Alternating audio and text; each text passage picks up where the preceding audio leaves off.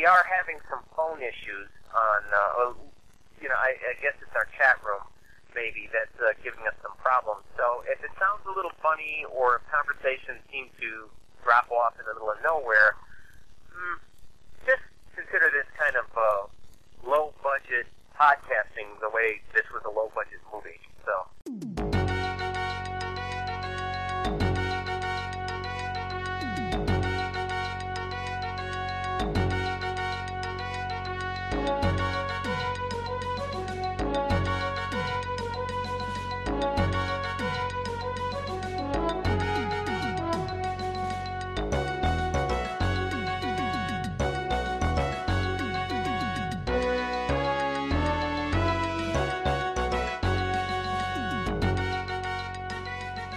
Welcome everyone to another HPR RoundTable. This time we'll be discussing the very low-budget Creative Commons film called Invest Wisely.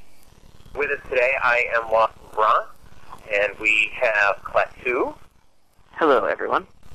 And Deep Geek. Hello everyone. So I assume you guys have seen the movie. Yep. I've seen it. I loved it. I loved it. It's one of the best movies I've seen in a while. I thought it was amazing. I mean, I was aware because they started with that night scene, and it was, you knew right away you were in low-budget movie land when you had that night Right. scene. But for the creativity behind it, it had that art house look to it, but the plot was so, interesting, and it actually had so many things going for it. Like, I love the punk rockers guarding the reservoir, trying to Yeah. and the bicycle scene and the cats mutating, and that was all far out. It was very imaginative. It made up for any kind of lack of, budget or whatever with just great story. There are several sources that say that it costs absolutely nothing to make, and then I read. I believe that. The IMDb said it cost $700 to make, which is actually still close to nothing. How for could a we? movie. That's amazing. Yeah, I mean, it's never nothing because there's always expenses. But Klaatu, what is low budget, and where's this clicking on that scale? You'd know. Well, I mean, that's the thing. I mean, yeah, there's no definition. I mean, if you ask someone over in LA, they'll say, "Oh, low budget." Yeah, like $1 million, maybe under. That's low budget, To normal people like us, I mean, it's like whatever you can scrounge together from your day job, or whatever, and just you get the thing made. And which is interesting. I think that the way that they shot this is really, really indicative of the fact that they are a low budget, because you notice that they didn't ever have to monopolize any one actor's time all the time, because, I mean, those actors had to go to work. They have their day jobs or whatever they're doing, They can't sit there for a 60-day shoot every day, show up, So they split the workload, which I thought was just... And even the directors. I mean, it had 7 different directors for each little episodic segment. So that's why they did the episodic format, was to make it possible to work around things? I'll bet you anything it was, yeah. I read an interview that Jim Monroe, the guy who wrote the film, he wrote all the scripts, all 7 parts of it. He said he specifically wrote the film with their resources in mind. That is to say, he didn't write anything they didn't already have or couldn't get a hold of. And if that isn't a way to hold costs down, I can't think of one. Yeah, I mean, that's how independent film should be written. I mean, you've got to keep in mind what you actually have access to, because the minute you throw in, the flying saucer that you don't actually have, then suddenly the complexity of your film production just goes up exponentially. Interesting enough, though, they still had some special effects. Like they did some nice things with superimposing to make it look like a hologram presentation at a couple of points. Yeah. So, I don't know how they did that, but I was very happy that they did that. Well, that sort of thing can be farmed out. I mean, look at what the Blender Project's been able to do with, whenever they do any of their movies. I mean, there's tons of people that are donating their time, not just the people that are actually getting paid to make the film. But, I mean, you saw that list of people at the end of the movie. How many people donated stuff? I mean, there are a lot of online productions. There's a series of Star Trek fan films that the special effects for them all are, I mean, they're like Hollywood grade special effects. I mean, they're amazing, amazing special effects. It was all done for free. It was all done by, special effects geeks, real enthusiasts in their homes who just kind of, I don't know where you find these guys, but they're out there and they have their little hangouts. And if you can get in on them and say, look, I'm doing a movie and I need such and such, if you can get people excited about what you're doing, you can get tons of free special effects. And to be honest, I'm glad they didn't go too far down that road for this movie. The fact that it was human-based, it wasn't, it wasn't special effects. I mean, you could go as nuts as you want when it comes to nanotech. They could have had, melting humans or whatever they wanted, and it probably wouldn't have cost them any more than it did, but I don't think that would have been in keeping with that real grunge look the rest of the movie had. So, and it is amazing, the special effects, but maybe we should step back and go through the plot for the listeners, because otherwise we're just going to sound like special effects fanboys or something. What do you guys think? Actually, why don't we step back and tell them where they can find it, from the very beginning. It's called Infest Wisely, and you can get it in several places. But first, I myself downloaded it first from archive.org. That'd be et://www.archive.org/details/infest-wisely, all one word with the I and the W capitalized for no good reason, I think. But anyway, that will get you to a page where you can download it. You can go directly to the Infest Wisely website, which is infestwisely.com, and there are tons of torrent aggregators on there that have it. Because it is a Creative Commons film, it is downloadable for free. You can download it, you can copy it, you can do whatever you want with it pretty much. It's all legal, so download it and enjoy it. The website itself probably has the best basic description of the plot, where I think it's just, I'm not going to be able to find it in time. Basically, it's the near future, and they're never specific about when it is in the future, I don't think. I don't think I ever heard anybody say a date in the movie. But it isn't very far at all in the future, it doesn't seem like. The plot of the film just basically centers around consumer-grade nanotechnology that people consume and put in their bodies for various purposes, such as taking photographs with your eyes and curing cancer and all these other things. It seems to have to do with the social aspects of how a technology like this can affect people in the world. Did I capture it, you think, or is there more? No, that's a pretty good, accurate description, I think. Yeah, that's a great thought, but there's several interesting twists and turns along the way that we can get into now, I think, too. Let's start with the X-rated scene. You knew I'd love that, didn't you? Yeah, it goes right there, doesn't it? First off, it's not X-rated, obviously. It would be, I guess, an R-rated scene would probably be the way to describe it. It's not clear to me why, spoiler here, why male semen is required to grab somebody's DNA. Because what do they do if they're trying to steal identity?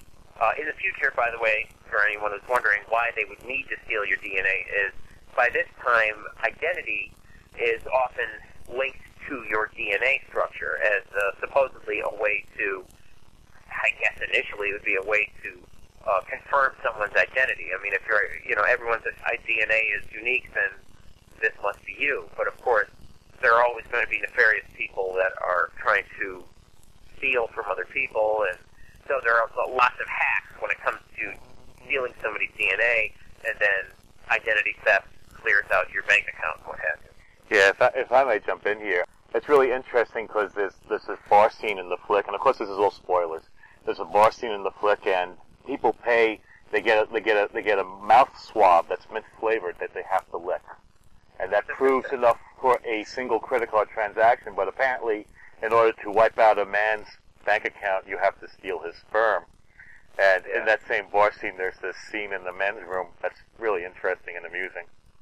And they expressed one thing that really set a tone for this movie that I liked was the sarcasm, and maybe it's the punk rock influence maybe brings in some of the sarcasm. But they call it milk I just think that's so incredibly sarcastic. I get so amused by it. And when the guy comes out and he happens to work in the bank and he's trying to get his colleagues to help him, they're like sending him emails with like, pictures of cows going moo and stuff. It was hysterical how they did it.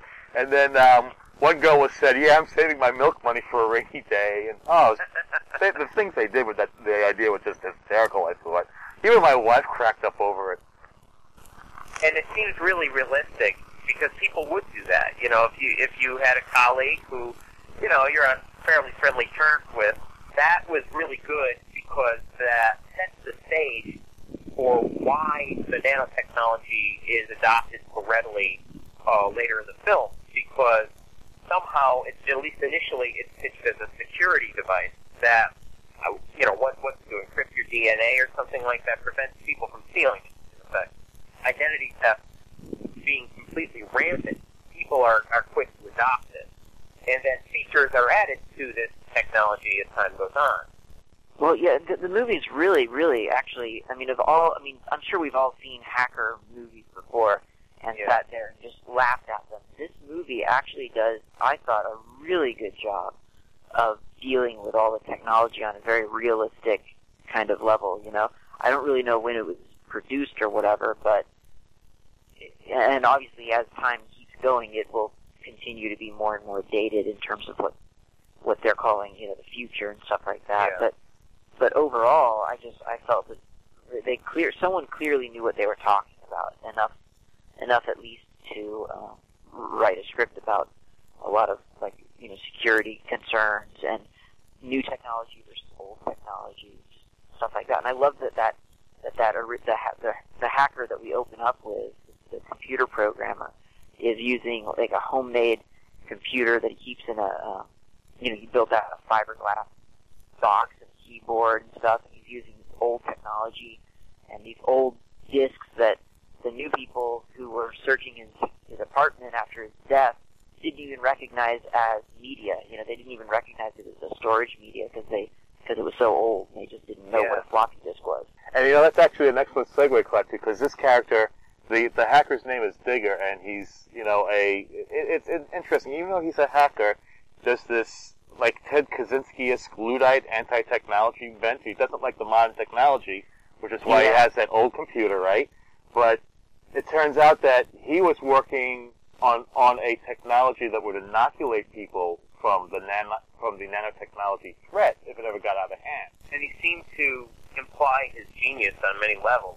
From the viewer's point of view, you just see this guy who's one step away from being Rain Man, and we don't understand necessarily, at least at first, what his issue is.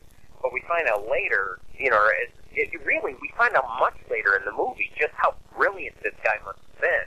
That he could have devised, I guess it would have been some sort of computer code or a hack of some kind on the basic structure of the nanotechnology. And reading between the lines, it seemed like he didn't even design it for that. He designed it as a sort of a generic thing that is so usable that you could apply it to something like this. Technologically great and interesting, but then all of a sudden it's like he disappears, and it's like a big conspiracy, and it's people are stenciling Digger was pushed. That was something I wanted to bring up. What do you think he was pushed, in your opinion? I think he was pushed. Yeah, I think he was knocked off. He himself didn't even see a threat. I mean, he was afraid of everyone in general, but he didn't see a specific threat of any kind like this. He just thought that they're after him, that sort of thing. But if you ever meet people who are like deep hacker types, or even if they hack and not non-computer tech, sometimes they can be oblivious to things in their own room, or they're going through the gyration. So I really appreciated this because I felt it was like, wow, he was so into his computer or so into his photography at night out his apartment, or whatever he was doing, that he was oblivious to the real threat who was about to take him down. I thought that was amazing. Yeah, and we never see it. It happens completely off camera.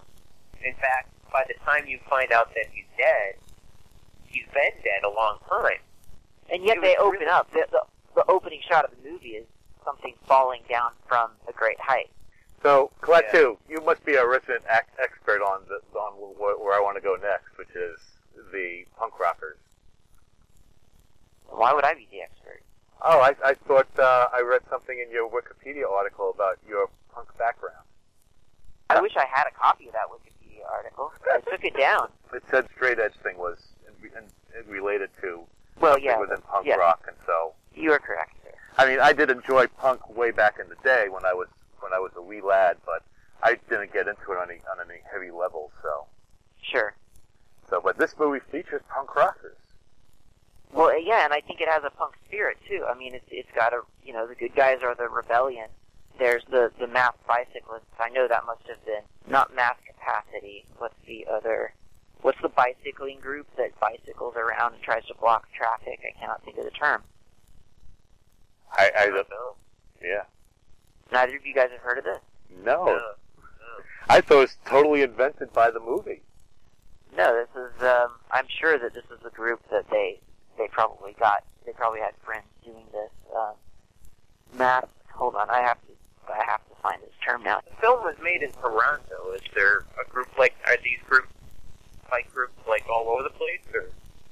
Yeah, I mean, it's big in San Francisco. I'm sure. Yeah, it's everywhere. It was big in L.A. as well, actually. I had a lot of friends who rode in it, but they would go on midnight bike rides.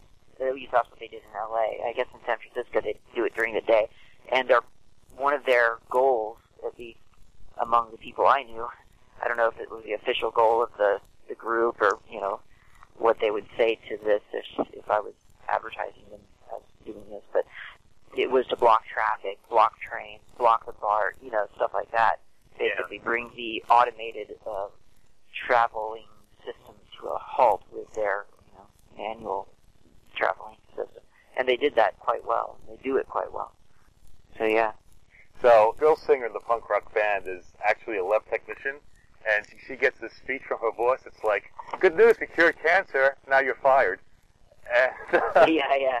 she begins singing against the nanite, and she puts masking tape on her mouth because she's afraid they'll get in there. And the next thing you see is all these punk rockers dancing with tape over their mouth. It's like a spontaneous mass movement. It was so well done the way they did the scene in the movie. I was just so impressed with it. Well, the whole world was just built so skillfully. I mean, just from the terminology you got milked and stuff like that, to, the spontaneity of sort of how this anti-nanotechnology groups get started and stuff like that.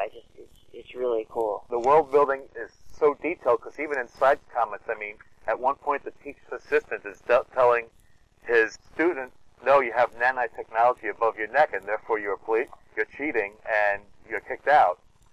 And that's the policy of the college. And it's just even just that detail in that background conversation, I was like, whoa. Critical Mass. That's the group, by the way. Critical Mass. Okay. I mean, I think it's very true to the punk ethos. I mean, the whole film. I mean, it's very, obviously it's no budget, so that's punk right there. It's raw. It's true to itself. It's rebellious. It's hardcore. It presents it realistically. Just people doing what they need to do to change things.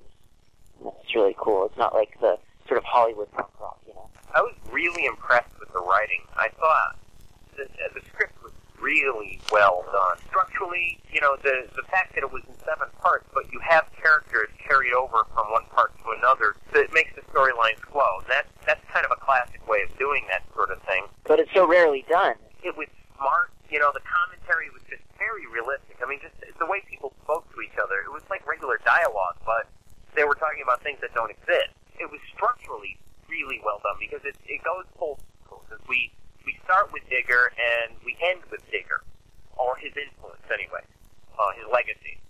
It kind of all centers around Digger. Kind of represents, at least to me, the concept of someone.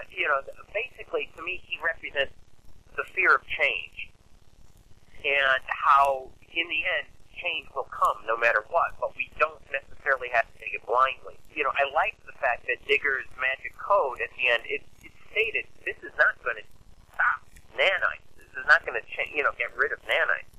It just changes the playing field. It gives them competition. And that, in and of itself, is so realistic. Because how many stories, at the end of the big chase scene, they get there and they press the button and get the code in just at the last time, and the world is saved.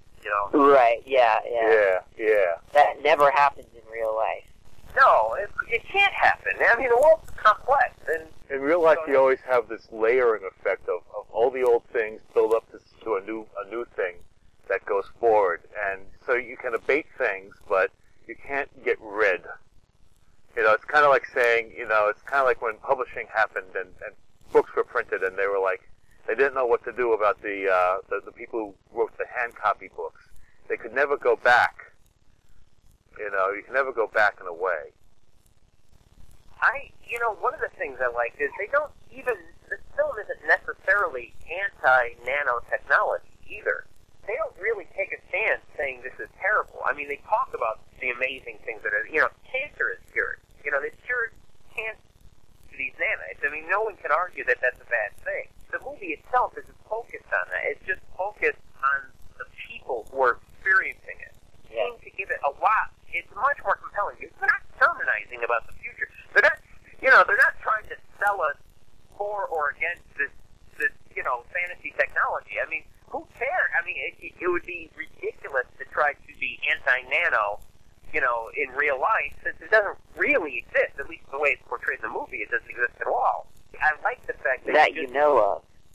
Well, it would be great if I had some myself and I was going to live forever, but, I can tell you right now that's not true. The fact is, maybe someday it could happen. That standpoint, you can see this as a cautionary tale. But I think it is, but not for nanotechnology. It's a cautionary tale for all new technology. There's something new that changes the world, and things do come along occasionally and do that. The internet is one of those things. Cell phones, I believe, are one of those things. It just changes the fundamental way the world works. Things happen, but people don't change. And how do we fit ourselves into this new world? I think it speaks of the humanness of the situation, because they don't have the foresight to see that they have to protect. They invent the technology, but they don't secure it. It comes as an afterthought. And so this thing that was just supposed to go in your bloodstream and just cure cancer is now affecting the way your brain works. Exactly. And, I think that's very human. Getting back to the punk rock thing for a second, I like the fact that we don't just see anti-nano punk. You also have a militant reaction on the other side. People that are very, very pro-nano, to the point where maybe they're not thinking with their own mind anymore. The implication being that nanites can take over animals and make them sentient.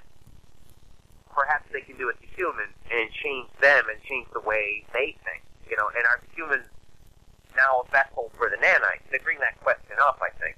I don't know. I thought it was it's very well written, very insightful about the human reaction to change, to social change and technological change. And I thought it was one of the smartest movies I've ever seen done, focusing on that.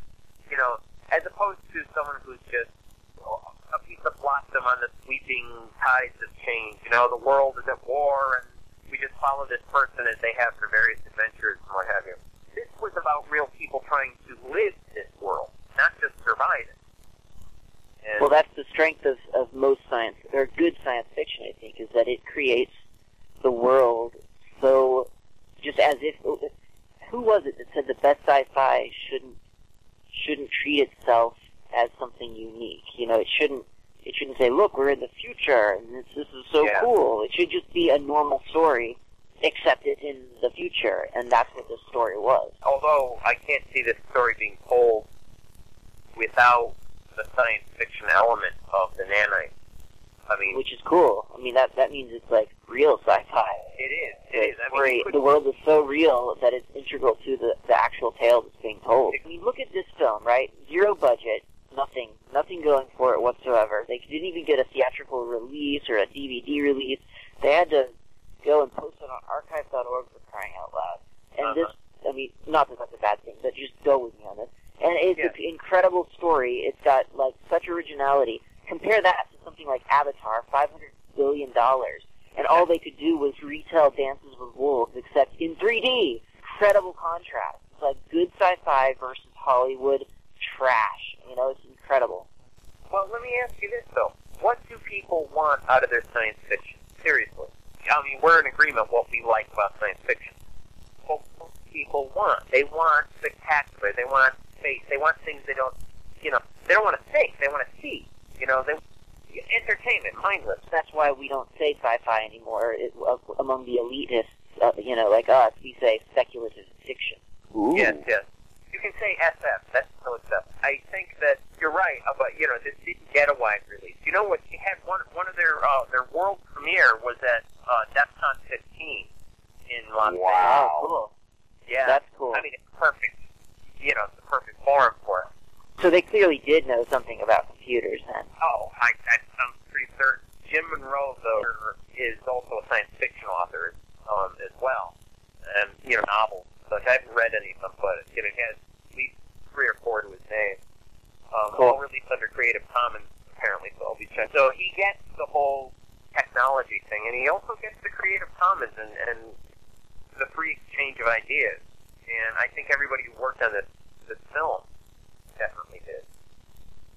So it looks like we're giving it 3 thumbs up. Yeah. Yeah. I'll give it 2 thumbs up and a nano thumb up as well. But is that really your thumb that's going up, or are the nanites just making you say that? Of course, I can't really ask that question because there's tape on my mouth. Oh, one last question. Talking cats, are they cute, funny, or painful to watch? Funny. Yeah. I was of 2 minds about the talking cat. Because I looked at it and I said, oh, okay, here's our talking cat. And it's great. You know, it's kind of a little cheesy, the concept of it. But the rationale behind it was really, really sound and really cool within the internal logic of you know, the movie. Like, you know, if these things can settle into the brainstem of an animal, a living creature, and they are networked and can actually speak over Wi-Fi, and you have them too in your own body, why couldn't they do this? You know? It was really very interesting. And so I watched it and I said, you know, I could do a little, you know, I'm not sure the you know, English accent worked for me, but, you know, it is such a minor nitpick. It's like, I may as well shut up now. So. It's like, I think once you watch it that much, you're at the point where you realize on the special effects you might have to go and pass here and there. Well, I mean, I'm personally, I mean, I don't love special effects. I'm not a, usually if I see a special effect, I have an adverse reaction to it. So the fact that this did not have fancy special effects was a really, really a bonus point for me. But I think that, you know, I mean, if they tried to get special effects for this thing, I think it would have ended up just looking like they were trying too hard or something. You know, it would have taken away maybe from the grittiness of it or something. So I didn't miss any kind of lack of I don't know, a cat that was CGI or anything like that. Yeah, I think they hit like a good happy medium right on the head when they just had just enough. They had like a superimpose here, you know, a shot of imaginary nanites in the microscope there, but they never try to overwhelm you. It certainly wasn't something that was like, ooh, this film was shot entirely in blue matte, you know, and everything else was superimposed. It certainly wasn't that. I don't think, I mean, honestly, I do not see how anyone could have done this film better. You know, I mean, this story is a great story. I think producing it in any other way would really start to take away from the story, in my opinion. So I was really glad that it was a no-budget film. I thought it was very appropriate. I'm glad it was no budget. I'm glad everybody in the film was an unknown, at least to me, because it didn't distract me. I didn't look and see, oh, it's George, you know, Clooney playing Digger, you know? Right. Oh, man, he would have been a disastrous Digger. Yeah, Jack Black getting milk or something. You know, I mean, you don't have that. You know, these are people you don't know. And, you know, you can go with that, you know? And they weren't pretty. There wasn't anybody good looking in the entire movie. And somehow that adds to it. You know, the fact Yeah, because they're real people. That's what we look like. Well, actually, I had one quick question for Lost in Bronx. So how did you say you found this film? Like, what? You just stumbled across it on archive.org, or what? Exactly, but I believe I saw someone reference it offhand on Boing Boing. I think it was about 2 years ago maybe. And I didn't find it right away. I didn't go look for it right away. I must have saved the link, and then I was going through my bookmarks sometime later, and I said, oh, yeah, let me go take a look at this. And, I downloaded it and watched it late one night, and I was blown away. I was like, why haven't I heard more about this? Why aren't people making a bigger deal out of this? It was really quite a thing. So, I kept it in mind, and I had made a copy of it, and I looked around, and I couldn't find it anywhere, so I actually had to download it again to do this review. I wanted to see it, again, because there was a lot of stuff I didn't remember, and I'm glad I saw it again. But this time I saved a copy, so I know where that is, and I'll be able to watch it whenever I want to. Well, I guess that's it for us, right? It's highly recommended, though. If that didn't come across, people listening to this should go see the film. It's highly, highly recommended. Yeah, it really is worthwhile. The beauty of it, they don't have to go see it. You can come to them. Correct. Exactly. Thank you for listening to Hacker Public Radio. HPR is sponsored by Caro.net, so head on over to caro.net for all your hosting needs.